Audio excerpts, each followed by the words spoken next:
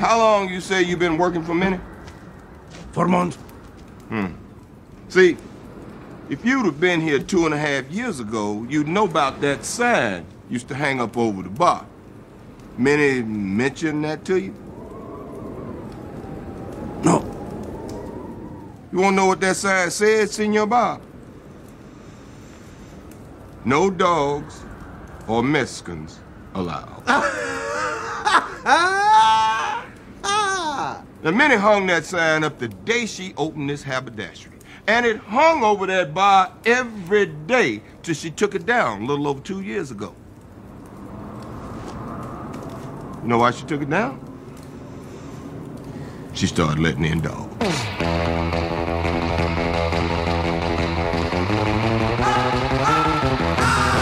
Generation Lost. This is a great show, man. Thanks for having me on. Hello, everybody. Welcome to Generation Lost, the show about movies with Bryn and Jeremy. And this is week 5 of Tarantino month, voted on by the Dark Council. And we are talking about The Hateful Eight, the eighth movie by Quentin Tarantino. We are rounding off Tarantino month. I am officially done watching all of... You watched all 9, right? I didn't watch Death Proof because I don't count it, and I don't think anybody does. I think it's a fine movie. It's not that I don't know shit about it, but I don't think that Wait, you've never seen it? Yeah, no. Dude, you gotta watch it. But I don't think like when he does like at the beginning of the movie when he says like the 8th film by Quentin Tarantino, like I don't think he's counting Death Proof, is he? Because it's 1, 2, 3, 4. Yeah, he 5, counts 6, 7, 8. He's counting Kill Bill as 1. And he counts Kill Bill as 1. Fuck off. He does. He meant it to be 1. It's a 4-hour movie. Whatever. We covered it as such. I know, but still, I mean, when you're saying the 8th film, come on. Death Proof is a real movie. It's a dumb grindhouse movie, but it's good. I mean, like the first hour of the movie is pretty good, and it's his shortest film, I think. It's only interesting. What is it? 1 hour and 40 minutes. Well, anyway, I didn't watch Death Proof, but I watched everything else, and that's crazy. Is I guess what I'm saying. That's a lot of fucking movies. That's a lot of Tarantino. And we will be talking about. I'll tell you what, though. Our feelings on his oeuvre at this point. And by the end of the episode, I will give my official, definitive Tarantino ranking. You will? My ranking Tarantino. Ranking Tarantino. But I was going to say also that, like, one thing I've really enjoyed about Tarantino month is, like, for all of his faults, for all of his whatevers, like, the music in his movies fucking rocks, and it's been very nice to just like that's true. Like use this opportunity also to just like get way more into 70s soul music. Sure. So that's been very fun. I'm really enjoying that. What have you gotten into? I have like a whole so I have like a playlist that I just throw every song that I like onto. And like how many songs? I mean, it's like not every song that I like, but of a certain like type of thing that I like to listen to around the house. There's like 156 songs on it right now. What's the title? It's called Cooking Music because I put it on when I cook. I was literally going to guess cleaning music. I do put it on when I cook, but I also just put it on just when I'm like hanging out around the house or when I'm like I put it on my radio when I ride my bike. But anyway, the whole like last like month is just nothing but soul music. If anybody would like me to share this playlist, I'll put it up in the Discord or some shit like that. Anyway, anything you want to recommend? Not really. I mean, is it all stuff from Quentin Tarantino movies, or is it also like just the past month is a lot of stuff that's like from it or that I found recommended from stuff that was in a movie. It doesn't matter. The point is, folks, welcome to the show. Bryn, what did you watch this week? Oh, hello. Thank you very much. I watched a movie. I said on the bonus that I went to the Alamo to watch a weird supercut of a public access television show from New York City, which I'm not going to talk about. It's just it's really weird. It's a stupid, it's laughing at people who are desperate. And if it doesn't sound good to you, don't watch it. But if you want to laugh at children 15-year-olds singing Lady in Red and like 20-year-olds singing inexplicable songs about hairdressers. Look up Stairway to Stardom on YouTube. But one thing I did watch this week was the Super Mario Brothers movie from this year. Ooh. The kids movie, directed by Aaron Horvath and Michael Jelinek. Who is this guy? This guy looks crazy. It was his directorial debut for that guy. And the only other movie that Aaron Horvath directed was Teen Titans Go to the Movie. So kids stuff. Not Go to the Movie. It's Teen Titans Go the movie, right? No. Teen Titans Go, ! To the movies. Huh. And I guess it's a movie. And that's his directorial debut. It was a TV show, I guess. Anyway, that was a movie that came out this year in direct competition with a better movie called Dungeons and Dragons. Right. And we didn't really cover it. We had a bet that Chris Pratt would do an accent. Mm-hmm. And upon watching it, I don't know who won.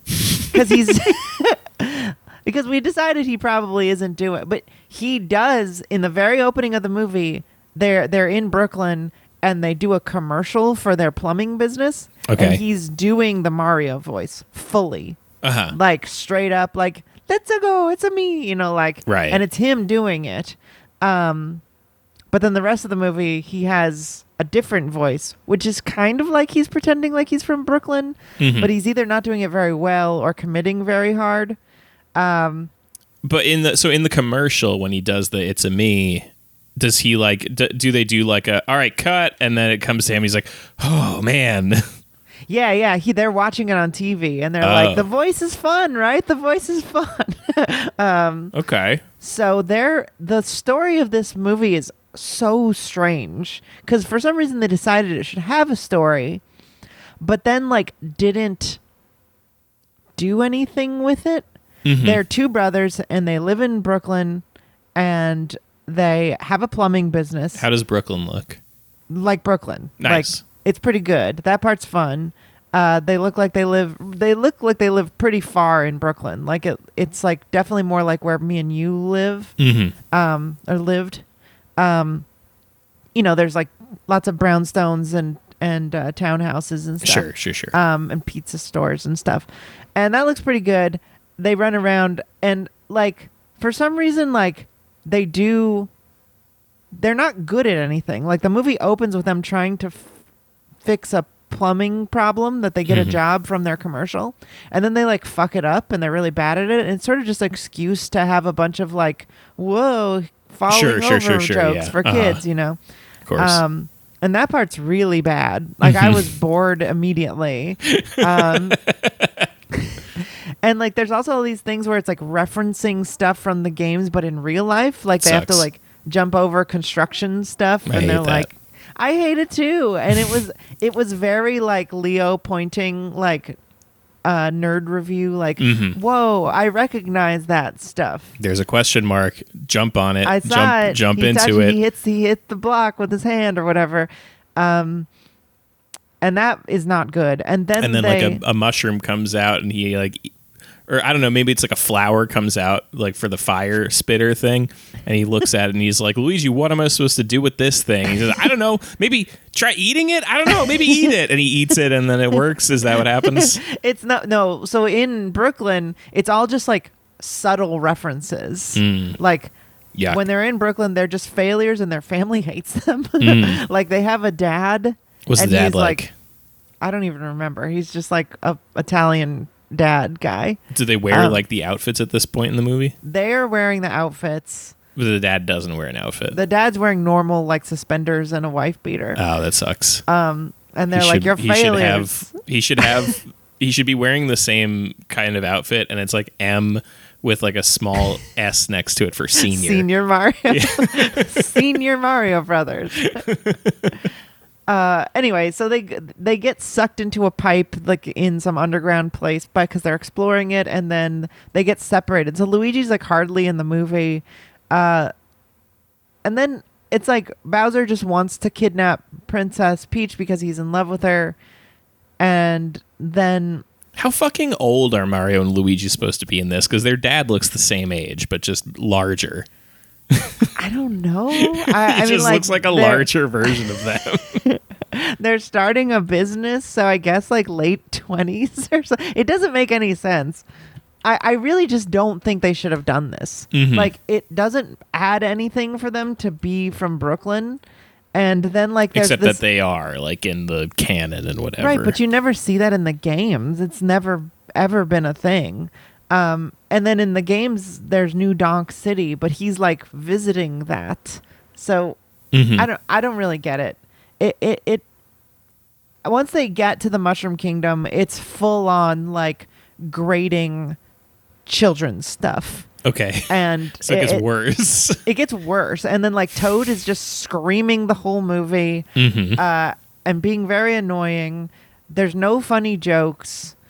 There's no heartfelt anything. Like these people aren't characters and they don't really try to make them characters. They're just like Mario's like just a guy who he's like, oh, I guess I'll help save the planet. And Peach is like, well, we got to run you through this test and teach you how. And then there's like a literal montage where they play the Eye of the Tiger thing. And it's a long montage. And he's like running through a level just to like try to win a level. They have like, it's like some sort of like setup for what he's going to do. And then they have to go fight Donkey Kong and Donkey Kong and Seth Rogen. And that part is that funny? Is that good? It felt like a little bit of a relief to have like regular jokes, but it's still so like. Also, does Donkey Kong talk? I thought in the games he just fucking talk. He doesn't talk. I mean, Mario doesn't really talk, but he talks. Mario talks. Mario has all sorts of lines. He says "Wahoo!" Let's he says go. "Wahoo!" Let's go. He sleeps and he says "ravioli," stuff like that. That's that's all in there. That's all textual. But like Donkey Kong doesn't fucking talk. Donkey Kong goes like "Meow." Yeah. He goes ooh when he gets hit. Yeah. He doesn't talk. None of these people talk, but Cranky Kong's in it. All the Kongs are in it. And they're just like, we don't care about you. We're in this other place. You got to fight my son so that if you win, we'll help you. His son is Diddy Kong? No. It's Cranky Kong's son, Donkey Kong. Yeah. Cranky Kong's son, Donkey Kong. Diddy Kong is Donkey Kong's son, right? I guess. Or is he his little brother? I don't know. Diddy Kong is cute in this movie, but he barely is in it. So then they ride their carts to the castle, and then they try to beat Bowser, and then they all get transported back to Brooklyn, and then for some reason they fight in Brooklyn, and they get the invincible stars, and they win. And then the family is proud of them for saving the city from Bowser. And that's like the emotional arc of the movie, I guess. That is that sucks. like, by the way, Diddy Kong is not Donkey Kong's son nor his brother. He's just his friend. Okay. They're just friends. A child boyfriend. It's just it's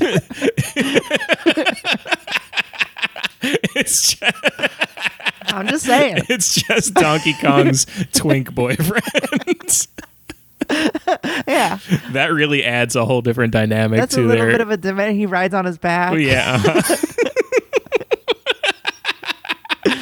Interesting. I assumed Interesting. Really changes things. It does. It changes the way I play that game.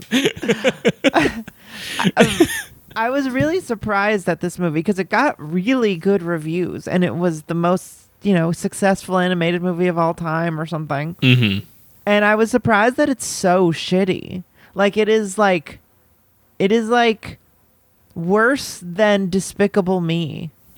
Like it's serviceable as a movie. Like it has some sort of like beats happen, and then all the animation is beautiful. But it's so for kids. I think that sometimes people say like, oh, it's for kids as an excuse. But like How to Train Your Dragon 1, 2, and 3 are all fantastic movies that I actually like and watch every once in a while. Toy Story is for kids. It's a good movie. Toy Story is fine. The Incredibles is for kids. It's a good movie. Exactly. And I don't think it's an excuse to make a shitty movie that is like paint by numbers and have no good jokes and have no like, characters that you care about. And this is just like, this was entirely on the goodwill of people wanting to see these characters on the big screen for some reason. And it just, to me, felt like a cut scene that I couldn't skip. Like it was just like, when do I get to play the game? Because this isn't good enough, even as a cut scene. So I would extremely recommend not watch it, because I was really expecting to have fun. Yeah. Like I threw it on, smoked a little. Yeah, for weed, how much I heard people talk about it, I was like, I'm gonna enjoy this. Yeah, not even close. Like that chance. It's pretty bad, honestly. Everyone is annoying. Jack Black is annoying. I didn't come away hating it. Like I wasn't like mad I watched it, but I was like, that was pretty boring and annoying. So don't recommend. What did you watch this week? Well, thank you for asking, Bryn. You are so welcome. I watched Once Upon a Time in Hollywood. But before I talk about that, I also would like to talk about I watched the Venture Brothers movie, Radiant is the Blood of the Baboon Heart. The conclusion of the series, 90-minute, slightly less than 90-minute, in fact, movie concluding the entire series. As many of you, I'm sure, are aware, the show got canceled, and they thought they were going to never get to finish the damn story, but they did. They got to make a little movie, and I must say, wow, okay movie. Okay. I have to say, I love the Venture Brothers. I think the first couple seasons are some of my favorite, comedy television I've ever seen.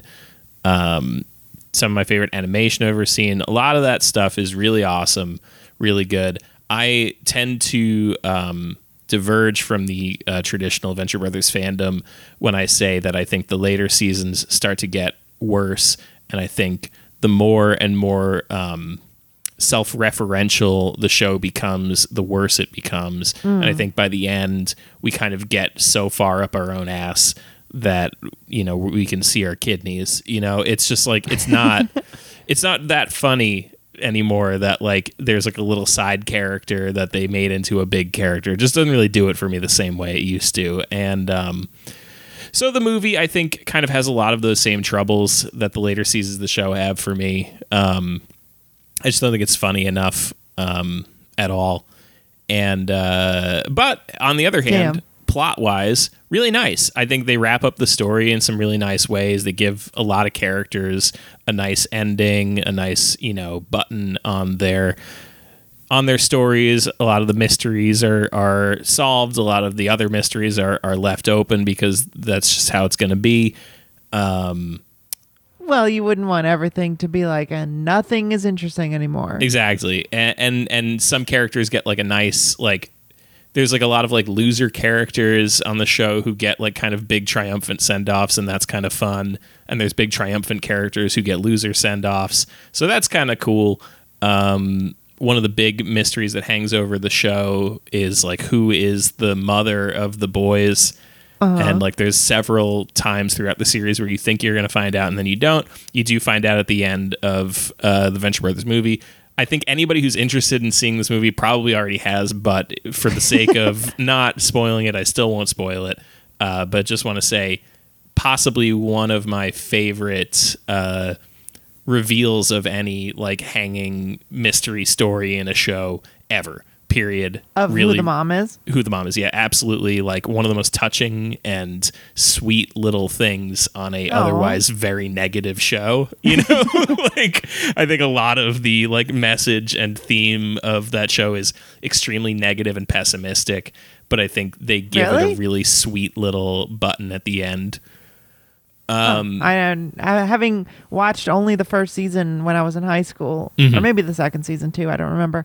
I don't remember it being, I mean, I was also dumb, but also like, I don't remember it being like specifically like everything sucks. It's not like everything sucks necessarily, but it's like everybody's motivations are bad and everybody is selfish and everybody is a failure and everybody is, out for themselves or out to, whatever. Like, I wouldn't say that's like 100% of the show or anything like that, but I'd say like there's this broader thing that hangs over it of like everybody's failures kind of like, and what they do with their failures and where those failures take them in their lives and stuff. And specifically Doc Venture, is kind of like a pathetic, sad, miserable guy. Bitter little freak who wants everyone else to suffer. And so I think the ending there is really sweet. So that's out of the way. Let's talk about Once Upon a Time in Hollywood. Which I will say we've already talked about at length. Mm-hmm. So what did you think about it this time? So the first time I watched it, I didn't like it. We both didn't like it. We talked extensively about how we didn't like it. I think this time I liked it a lot. And as a matter of fact, I would go so far as to say it is now one of my faves of and Quentin. This is very surprising to me because I feel like the criticisms we made of the movie were pretty concrete, I guess. Mm-hmm. Like, we don't get enough of Brad and Leo hanging out. Yeah. There isn't much to the movie. Mm-hmm. So what changed for you? Well, so first of all, the movie is 161 minutes long. It's so long. Which, it's not as long as Hateful Eight. But when I watched it the first time, I remember thinking, like, fuck, that was really long.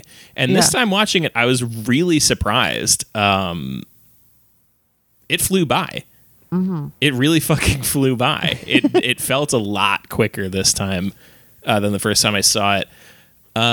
I found it really charming and really funny and really interesting, like, narratively for Quentin. I think I made a comparison between it and Jackie Brown where so one of the things that I like about Jackie Brown that I bring up in the episode when we talked about it is that, like, because it's a already finished story that Quentin is beginning with, that he's just adapting into a screenplay, it doesn't require as much writing for him. Oh, Jackie Brown.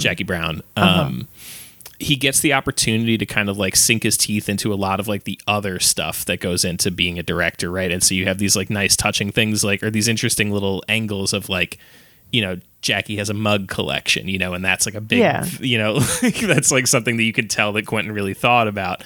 And so Hollywood kind of feels a lot like it's in that sort of direction where rather than like trying to create this sort of like because there's no story really. It's not like a lot of story happening. It's a slice of life movie, right? And because he's kind of freed himself from trying to create something with like interweaving parts and like, different like twists and turns and angles and mysteries and whatever, like it's just a little, slice of life thing. So he really gets to kind of sink his teeth into like, what's Cliff's like apartment like? What's his relationship with his dog like? Like what does Rick Dalton like to do when he's in the pool? Like you get like everything feels really lived in and really human and really warm. And it's interesting that like, his movies are kind of these like almost like little museums, each one of them, of like certain types of movie that he likes. He kind of curates these little shows of types of movie.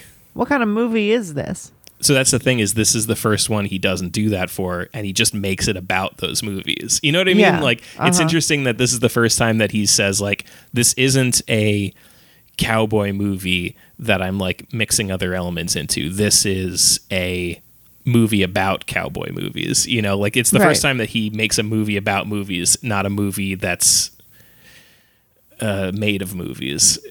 If Yeah, for sure. So that all is really nice. The other thing, watching it kind of next to Hateful Eight was interesting because Hateful Eight has this very play-like quality to it. It feels like it's meant for the stage in a lot of ways. And then Hollywood feels like a novel.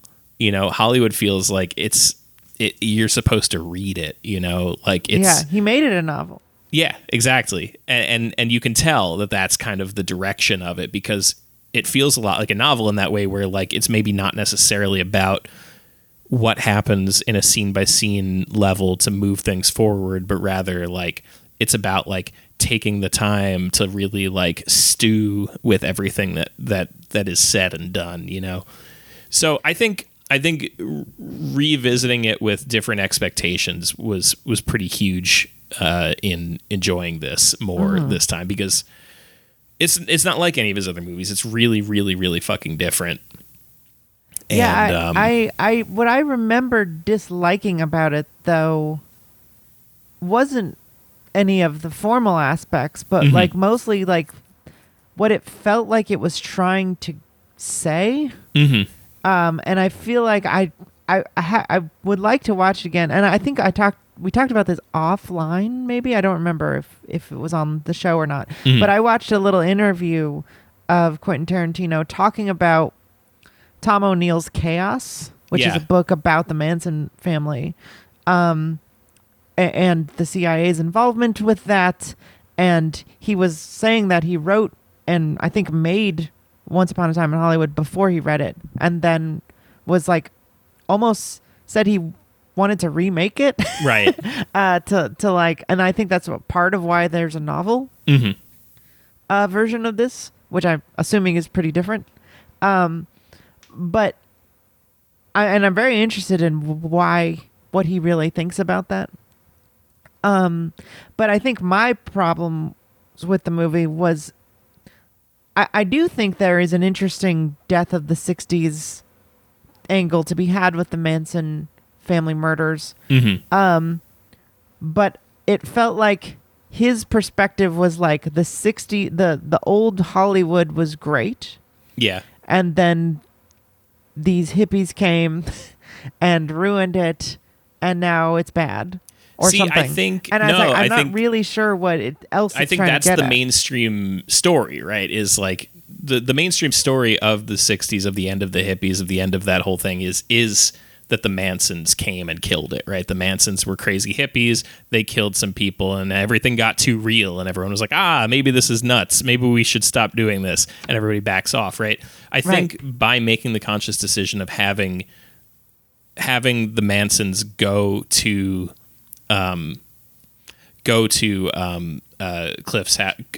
Rick and Cliff's, house and get murdered by them instead of murdering Sharon Tate. I think it specifically is Tarantino saying that's not what killed the 60s. That's not what killed old Hollywood. This all is not what it's about, right? That's a good point, actually. This is specifically saying like they're out of the picture and old Hollywood still dies, and it's because guys like Rick Dalton just don't fit anymore. He lives next door to fucking Roman Polanski, this like hot shit new director who's making way more interesting movies than anything that was happening in like the Rick Dalton world.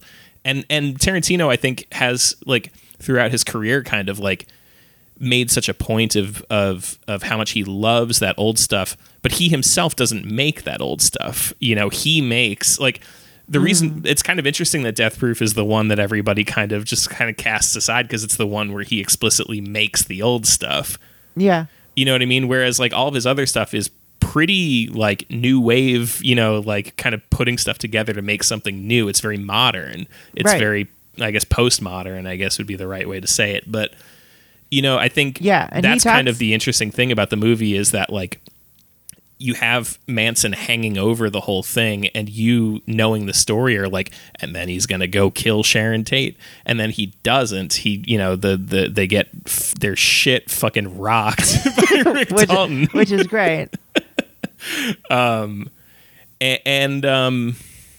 I don't know. I think that's kind of what it's getting at, is like, because you also have hanging over this whole story that Rick and Cliff are old. They are old and they are slow. Rick is no longer getting the parts he used to get. Cliff is barely even a stuntman anymore.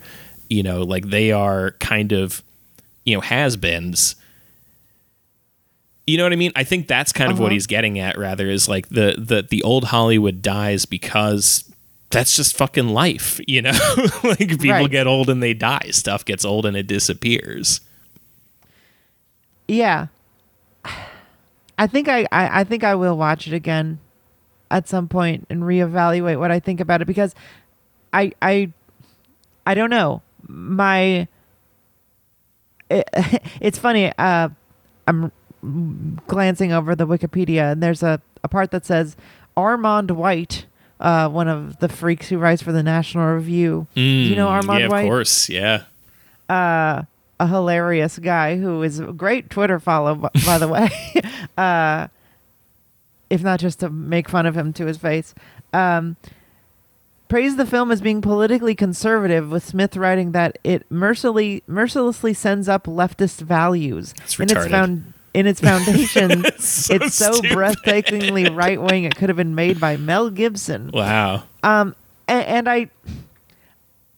I think that they're probably wrong about that. But I do see what they're saying a little bit. Like, when I saw the movie, it does feel like it has this, I think, palpable hatred for the Manson family in a way that I think that, like, Quentin doesn't usually do, or he reserves for, like, racist white people. Yeah, I was gonna say, like, it's usually Hitler or slavers, and, you know, like. But I think that's interesting, because I think you should rewatch it then, because I actually don't think necessarily that he has that much anger towards them. Like, they're kind of dumb, but, you know, they're like kids, you know, like, you kind of get the right. But then they get, like, fucking roasted. Oh, sure, because they're the villains of the movie. Because they're the bad guys. Yeah, sure. But I mean, but I don't think that's necessarily, like, certainly not. They're certainly not portrayed the same way that, like, slave owners are in Django, you know. Like, they definitely get some pretty human stuff. There's a really, like, interesting little, like, in the scene where they first go to Sharon Tate's house to go kill her, and then they Rick Dalton chases them off, and he's like, "Get the fuck out of here! Your car's too loud. This is a private street. Go somewhere else." And they drive back down the hill, and they're like talking to each other. They're like, "Holy shit, that was fucking Rick Dalton from that cowboy show." And they're like, "No way!" And they, like, all have this conversation where they're like, "I had a fucking Rick Dalton lunchbox. That's insane." And, like, you get this really, like, interesting little moment of them, like, reflecting on childhood and being like, man, it's crazy, like, we grew up to, like, see these killers as heroes, you know. And sure, they sound like idiots, because, you know, they're idiots. But she's like, you know, I have been, like, tripping on this theory that, like, Hollywood taught us to kill, so we got to kill the people who taught us to kill. And so that's why they decide to go kill Rick. So I don't know. I don't think necessarily they're given the same sort of treatment as, like, typical Tarantino villains. I think that, like, you know, Christoph Waltz in Inglourious Bastards gets a lot of humanization, and even Goggins in Hateful Eight, which we're about to get into, gets a lot of humanization. Well, yes, Walton Goggins, that's different. That's a different piece altogether. But no, Christoph Waltz doesn't get human. He's a predator. That's all he ever is. Likeable. You don't know shit about his life. You don't know if he's married. You don't know if he has kids. You don't know a fucking thing about him except he's terrifying. Yeah. I guess I think the one thing that these idiots are wrong about is that, like, I think that viewing the Spawn Ranch people as Quentin Tarantino's vision of what leftism is, or, like, what the 60s was, especially considering how, like, deeply he cares about, like, civil rights and the Black Americans in general. Absolutely dumbass take, but like, I think that that's the problem, is that what the intention of the story is to be like, not Marilyn, Charles Manson is the embodiment of the 60s leftist movements of students and hippies and stuff, and then also, of course, the whole civil rights movement. And I do think that Quentin Tarantino doesn't think that. Mm-hmm. I mean, I think I have no idea what Quentin Tarantino's politics are, but I don't think that's what he's trying to say with this movie exactly. No. But I do think that they sort of represent, I guess I really don't know what they sort of, what do you think that he's trying to say that the Manson family is? And what does it mean for Rick Dalton to kill these characters? Well, I think what I said about it before, that Rick Dalton killing them is almost as an extension of Quentin's own hand to say, like, this is what you think ended this, but it's not. And I think that their role in the movie is just them. It's the Mansons, you know, like, they are, like, they are their actual selves. They are hanging over the movie to represent kind of your preconceived notions about this era. And then killing them at the end is explicitly saying you were wrong. That's not what happened. That's not what happened. They just killed Sharon Tate. They didn't kill the 60s. Yeah. I think there's a lot. I think that it is definitely a movie, and maybe his most like metaphorical and like. Mm-hmm. I think there's something to be said for conservatism in this, though, because I think that nostalgia is inherently conservative, and so I think that there is something to be said for that, in that this is his most explicitly nostalgic movie. Right. The other thing I was going to say about it is, and then we'll move on because we're going over our allotted what else did you watch time.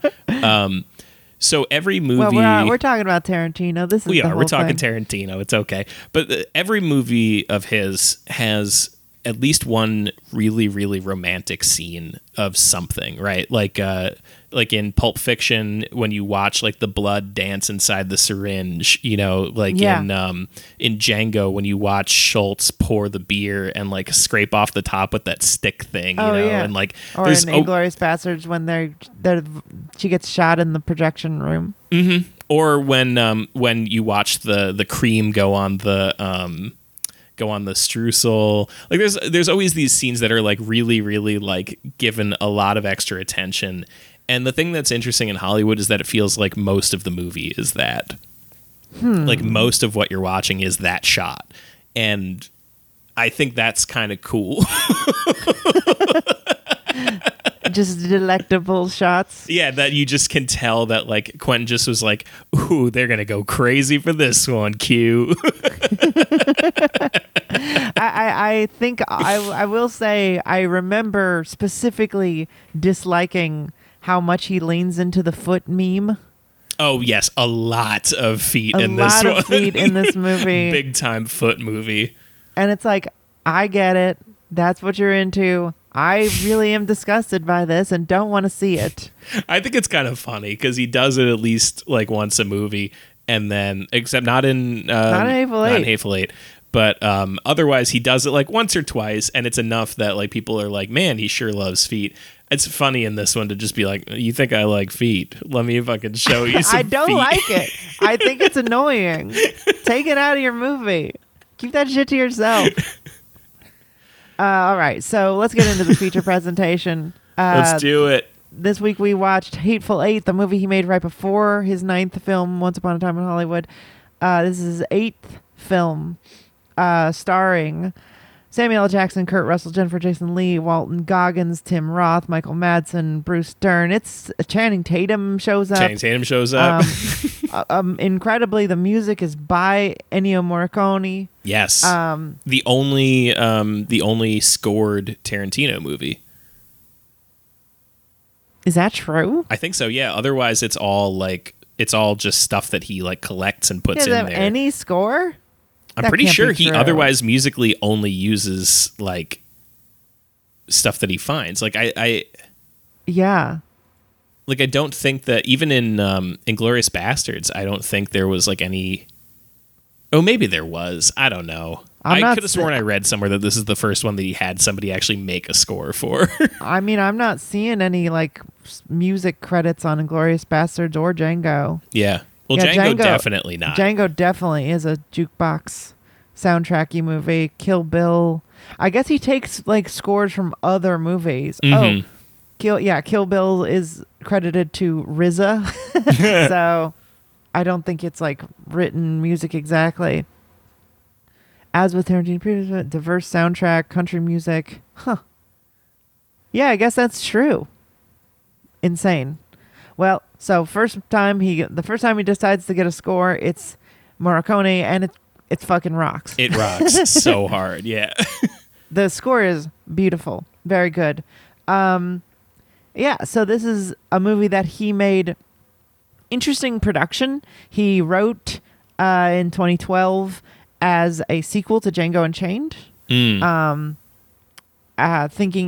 Conceiving of it as a movie where, I guess, and thinking about it that way, it kind of just is a sequel to Django, where Samuel Jackson's character is Django grown up 20 years later. Yeah. Where the Civil War happened and he fought in it just to kill white folk and then is still a bounty hunter. Thinking about it like that, it's a really fun movie. I mean, it still is a fun movie, but I don't see why he abandoned that. Because he's kind of the same character. He's just not Jamie Foxx. Right. But I do hope that if he ever does return to film, as he's threatening he won't, he makes a Jamie Foxx movie that takes place before the Civil War, during, with Django, because I love that character. But anyway, he conceived of it as a sequel to Django, called Django in White Hell, and then he wrote the script, and then it got leaked in 2014, and he was like, I'm not going to make the movie then. You guys have all read the script. So he rewrote it and decided to make it anyway. And this movie had a whole rollout where they went on tour with it. It was like a road show movie where they like had it in, I think, 70 millimeter, and it was like a longer version than the movie that was actually released. It was 187 minutes. There was a real intermission, like a 20-minute long intermission. You go outside and smoke a cigarette. Yeah, you saw the road show, right? I did, yeah. When was the intermission? It's a great question. I don't remember. It was between one of the chapters. I think it's the chapter right before. I think it's right after he shoots. Right after Marcus shoots the guy, Bruce Dern. Yes, and then we come back to Quentin Tarantino explaining, like, during that someone poisoned the coffee. I think that's how it was. I don't remember, but it was long. Sense. It was very long, and I remember really enjoying it. But kind of feeling a little bit disappointed in it. Felt very death proof to me, where it was all sort of just fun and not really saying much in the same way that Inglourious Basterds or Django kind of had like stuff to chew on. And I will say that I think I watched the shorter version this time, the 168-minute long one, which I think is the only one you can watch at this point. And I'll say that I liked it again, and I think my opinion hasn't changed. It's still fun. I appreciate it even more having just watched Django as a movie that is a Western that confronts racism and American racism and the evils of that head on. And that's fun. And it's interesting that he does that, but it's not really much more than that. Yeah, I think I'd probably agree with you on that. I think that it is a fun time. It's a good movie. I don't think it has nearly as much to chew on as a lot of his other work does. I'd even go so far as to say that there's probably more to chew on from like Jackie Brown. I think like you probably have more to chew on from maybe. But in any event, so the story of the Hateful Eight is that Samuel L. Jackson is a bounty hunter who is trying to transport a couple of bounties into Red Rock, and he gets stuck in a blizzard. His horse dies, and then he comes upon Kurt Russell, who is also a bounty hunter, different bounty hunter, who is on his way to Red Rock with Daisy Domergue, who is Jennifer Jason Leigh. She is some sort of a fucking, bounty. He's taken in alive. He's trying to get there before he gets hit by the blizzard. He gives Samuel L. Jackson a ride. On the way to Red Rock, they pick up Walton Goggins, who says that he is the new sheriff of Red Rock. And so all of them are going, but they can't escape the storm. So they get trapped at this cabin at this place called Daisy's Haberdashery, which is a sort of a general store / inn on the mountain. That seems like it's a pretty common stopping point for people who are traveling there. and they get stuck in the blizzard. They get there. There's 3 guys there already waiting for them. Who at the beginning just present themselves as 3 travelers plus an old guy. Is it 3? Whatever. It's some guys are there. It's Tim Roth and Michael Madsen and the Mexican Bruce guy. Dern. And Bruce Dern is the extra guy. Yeah, Senior Bob is claiming to work there. Oh, he's claiming to work there, right. So they get there, they all get trapped, whole bunch of tense shit happens where they're all pretty suspicious of each other, and then somebody poisons Samuel Jackson taunts Bruce Dern into taking a shot at him so that he can kill Bruce Dern because there's so much stuff here. I don't know. Well, I'm trying to be quick about it so that we can talk about it. So there's a lot of inner working parts. You're right.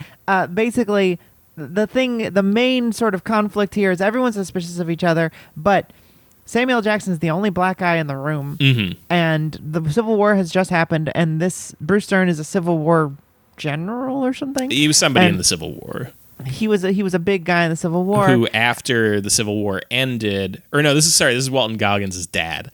Walton Goggins is dad. Walton Goggins is a lost causer. Yes, and his dad is like a big hero of lost causers who like went out and just like kept sacking southern cities and killing black people after the war was over. Mm-hmm. And Goggins and this guy are proud of it, and they start saying all kinds of racist pro-slavery shit, and Marcus is not interested in this and kind of wants to shoot Bruce Dern. So lots of stuff happens, and then he starts taunting Bruce Dern, puts his gun next to him, and is just like saying he's raped his son. Yeah. And then it works, and he kills Bruce Dern in quote unquote self-defense. Yeah, but everybody knew, like, people are like saying to him, like, dude, don't shoot him. He just wants you to pick up that gun so he can kill you. He's lying. He's making this story up. Yeah, he has no proof that he even knows what his son looks like. Yeah. It's pretty clearly a lie. And then, so he does kill him, and then during that, someone poisons the coffee. And the sort of main mystery of the movie at this point is we know somebody, the suspicions are confirmed. Someone is there working with someone else to do something and kill someone else. Mm-hmm. And then the whole rest of the movie is sort of figuring out who that is. It's sort of an Agatha Christie, who on the train killed the person. Mm-hmm. Kind of mystery movie, which is fun. And then you find everyone's suspicious. What ended up happening is you flash back to Daisy coming home to her haberdashery, the actual Daisy, who we haven't met. And it turns out that a gang of people, what's the gang's name? The Hickox gang? No. Whatever. Some it's gang, like the Crazy Bill Hickox gang or whatever. Whatever. The gang turns out to be Tim Roth. They're the Demingray gang. The Demingray gang. Turns out that Tim Roth, Michael Madsen, Senior Bob, and Channing Tatum, who's hiding in the basement who's hiding in the floor the whole time, and shoots Samuel Jackson in the balls. Are all part of a gang. They kill everybody there. They kill all the actual workers, and then they pose as visitors or workers, and they have been posing from the very beginning. Their suspicions of Michael Madsen as Joe Gage were correct. They didn't seem to suspect Tim Roth very much. And he had a business card. One of my least favorite things in this whole movie is that Samuel Jackson knows for a fact that Senior Bob doesn't work there. Right. From the very beginning, because as they say in the end of the movie, Daisy hates Mexicans. She's racist towards Mexicans. Yep. So immediately he knows something is wrong and then does nothing about it. Mm-hmm. And I just think that's not a plot hole exactly, but it really kind of feels like a real big miss for me. I think, you're supposed to kind of think of it like he's trying to figure out why he's lying, because for all he knows, like, he doesn't know who Daisy Domergue is when he gets picked up, right? Like, Kurt Russell knows what the deal is with Daisy, but Sam Jackson doesn't. And so I think maybe from his perspective, he's not necessarily thinking like this guy's lying about this because he's trying to free Daisy or whatever. He just knows this guy's lying, and he's like, I'm trying to figure out why. What's his angle? What's happening here? You know?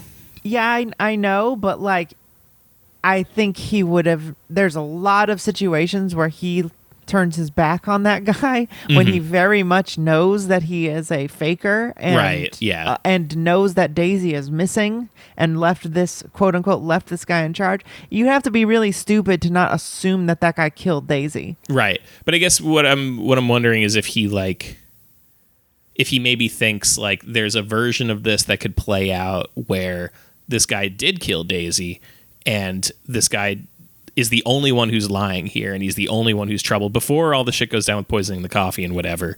Like, if there's a version of this where this guy is just trying to ride this out and try to make it out the other end because he knows he can't take on all 5 of these guys, right? Assuming that Senor Bob is the only one who's a liar, who's the only one who's a malicious actor here, everybody else is who they say they are. You know, is there a version of this where that guy is just trying to be like, okay, we're going to make it. We're going to be okay. These guys are going to leave, and I'm going to leave with the money or whatever I stole, and then we're going to be cool. Yeah. I'd imagine that would be a very real possibility in my head, at least. Is like, yeah, but I feel like if he ends up being actually supportive or like trying to keep his word to Kurt Russell, as like protecting him, he doesn't inform him of that. Yes, like, that's true. He does. You know what I mean? Like, it just feels like I think what I'm really thinking about is that like he wrote this story and then it got leaked, and his actual good ideas had to be changed because he had this hang up of like, well, people know the twists now, right? So I have to like kind of tweak it. Apparently, the original ending ended in like a gunfight and everyone dies. You know, it was a pretty different movie, it seems. And this, while I'm sure there's a lot of new good ideas, and I'm sure he has his whole process, I just feel like there's a couple things in this that feel a little undercooked as a mystery, you know? Like stuff I'd be pretty harsh about if it was like an Agatha Christie or a Glass Onion story. And it takes it away from me because I think its main thrust as a fun movie is the mystery and everyone's sort of secrets and lies coming out. Yeah, I was going to say, that's kind of my thing that I like in the movie more than the mystery even, is like, so I read Tarantino kind of describe this as like, in like old cowboy shows, they'd always have these episodes where like somebody has like a dark and mysterious past that gets revealed in sort of like a high pressure situation. And he wanted to make a movie where every character is that character. And like watching it through that lens, I was like having so much fun at like the moments where somebody's just like, well, here's my dark past. And you're like, oh yeah, dude. No, all right. That part is really good. I like the conceit of it, that it's this just everybody is lying and everyone has lies for different reasons, and sometimes a good reason. Like there's that scene where Marcus was lying about the Abraham Lincoln letter, right? And John is really hurt by it. He's like, why would you lie to me? And then is weirdly racist about it. I guess not weirdly, but like he kind of like drops his facade of being like, hey, Kimosabi, we're all cool, we're both bounty hunters and whatever. He's like, you people always lie and whatever. I guess it's true what they say about you people. And it's like, you know, Marcus has a good reason. Yeah. You know, he's the only black guy. He can't be just an honest guy just saying all of his truths, you know. And I think it's an interesting concept. I don't know if he does enough with it to make it like super, like we said, anything to chew on. It's like, okay, everyone has lies they tell for different reasons. So what? Yeah, like, I mean, he explains it pretty clearly, which is nice, but also like, I don't know, like it's a little too easy for him to just immediately be like, yeah, it's a fucking lie. Here's why I lie about it, you know? Like, Yeah, but even like Bruce Dern, Bruce Dern has a lie, which ends up being that he knows everybody there is in the gang and isn't telling anybody because he wants to survive. right. But it's like, it's just one of those things where he came up with this idea of like, okay, I got to get everyone a secret. And like very few of them are impactful because he's sort of just doing it to do it. On the positive side, though, I think even more so than Django, he has a lot of interesting stuff about the reality of the Civil War and the reality of slavery and racism in America, and how like the Civil War didn't help, or it helped to end slavery, but like all of those people were still in charge and alive and free to do anything they wanted except actually own people, Right. In it legally.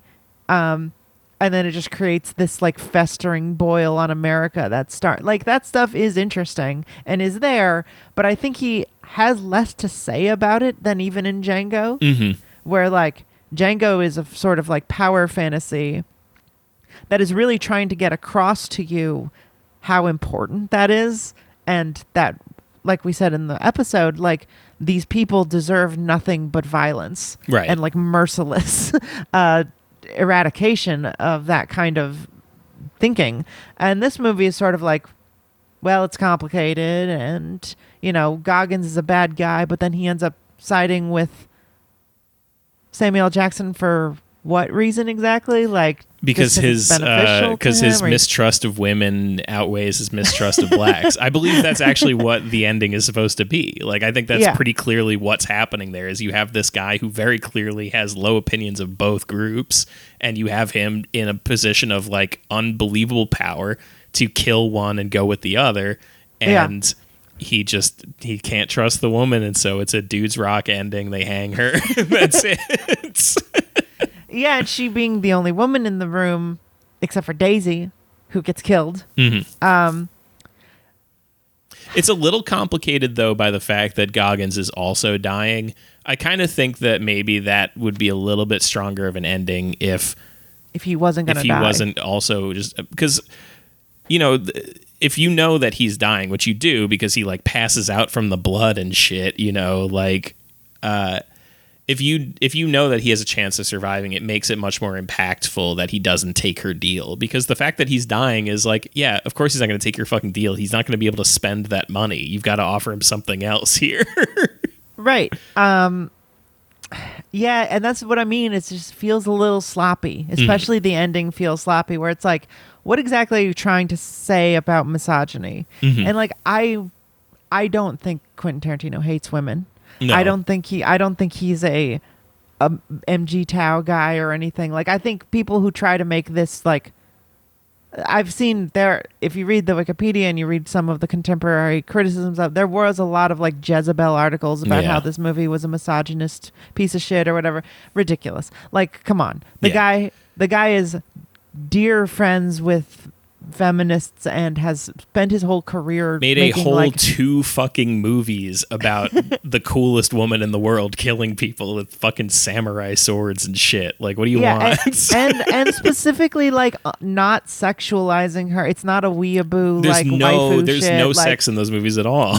He Jackie Brown is a very nice portrait of a normal powerful woman. 40-year-old woman. Yeah, like, come on.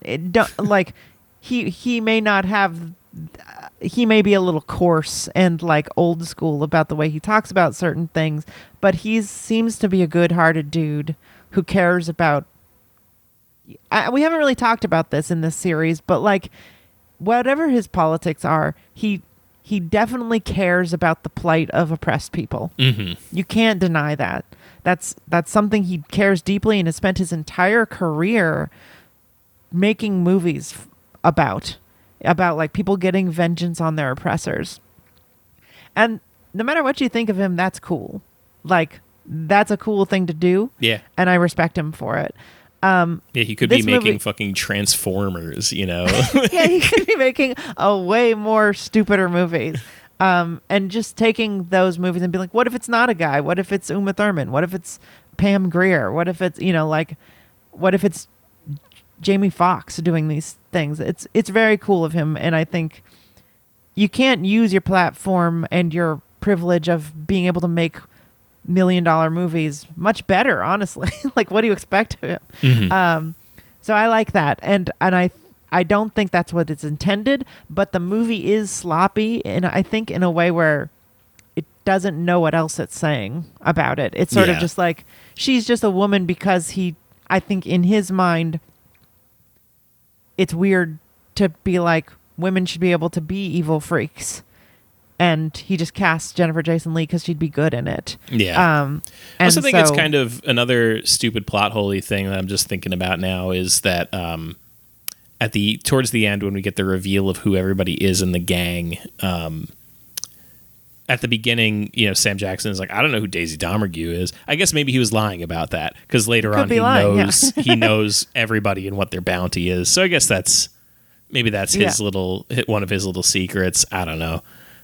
He's playing a long game, and I think my big problem is that I think that Quinn decided that everyone was going to die before he wrote the ending. Yeah, and it just feels like Goggins and Sam Jackson should survive, and also like it's a little ridiculous and a bit too heightened for me that they're slowly bleeding out over a half an hour. Mm-hmm. It feels like so long, and they're having like fully cognizant like deal making things where they're like, well, not fully kind of. They're definitely coming in and out of consciousness fairly often, and but it feels so get those plotty. like fun. I mean, you get a really funny thing out of it of when their voices start slowing down because Sam Jackson is like very obviously dying, and he's like, "You make a deal with this diabolical bitch."